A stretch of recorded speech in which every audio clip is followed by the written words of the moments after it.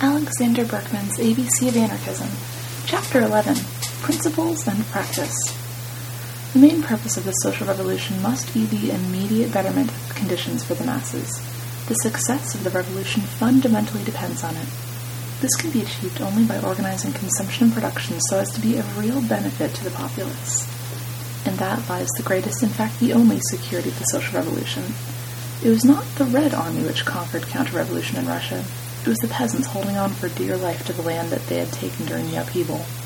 The social revolution must be of material gain to the masses if it is to live and grow. The people at large must be sure of actual advantage from their efforts, or at least entertain the hope of such advantage in the near future. The revolution is doomed if it relies for its existence and defense on mechanical means such as war and armies. The real safety of the revolution is organic, that is, it lies in industry and production. The object of revolution is to secure greater freedom to increase the material welfare of the people. The aim of the social revolution in particular is to enable the masses by their own efforts to bring about conditions of material and social well-being, to rise to higher moral and spiritual levels. In other words, it is liberty which is to be established by the social revolution. For true liberty is based on economic opportunity. Without it, all liberty is a sham and lie, a mask for exploitation and oppression. In the profoundest sense, liberty is the daughter of economic equality. The main aim of the social revolution is therefore to establish equal liberty on the basis of equal opportunity. The revolutionary reorganization of life must immediately proceed to secure the equality of all, economically, politically, and socially. That reorganization will depend first and foremost on a thorough familiarity of labor with the economic situation of the country, on a complete inventory of the supply and exact knowledge of the sources of raw material, and on the proper organization of the labor forces for efficient management.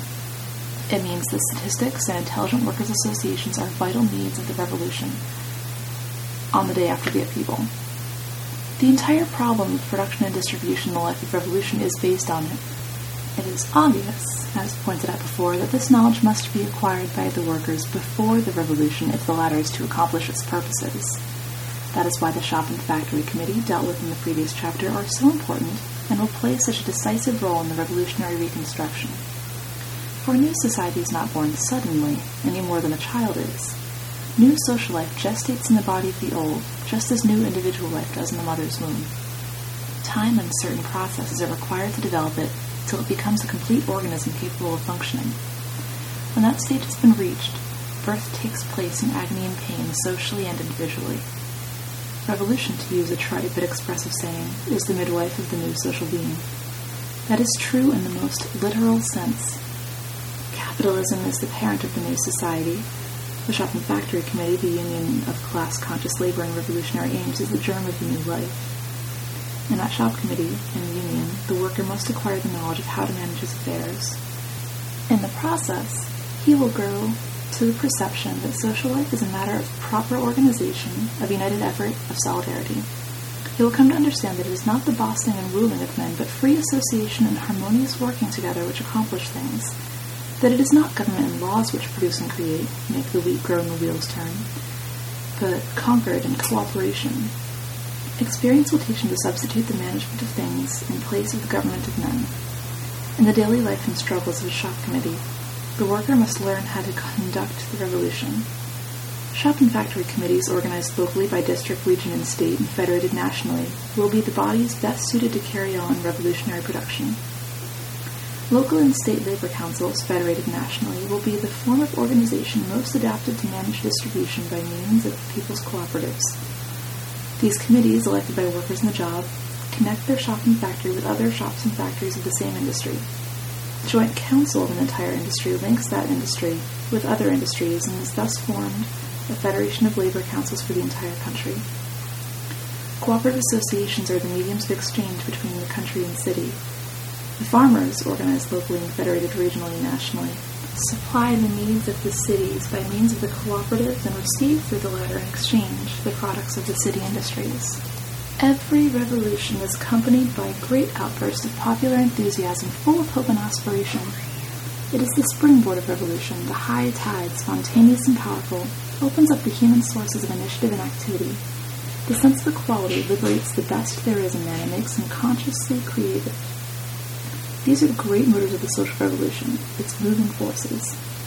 Their free and unhindered expression signifies the development and deepening of the revolution. Their suppression means decay and death.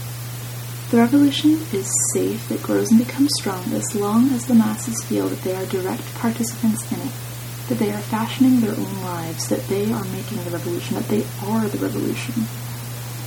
But the moment their activities are usurped by a political party or are centered in some special organization, revolutionary effort becomes limited to a comparatively small circle from which the large masses are practically excluded.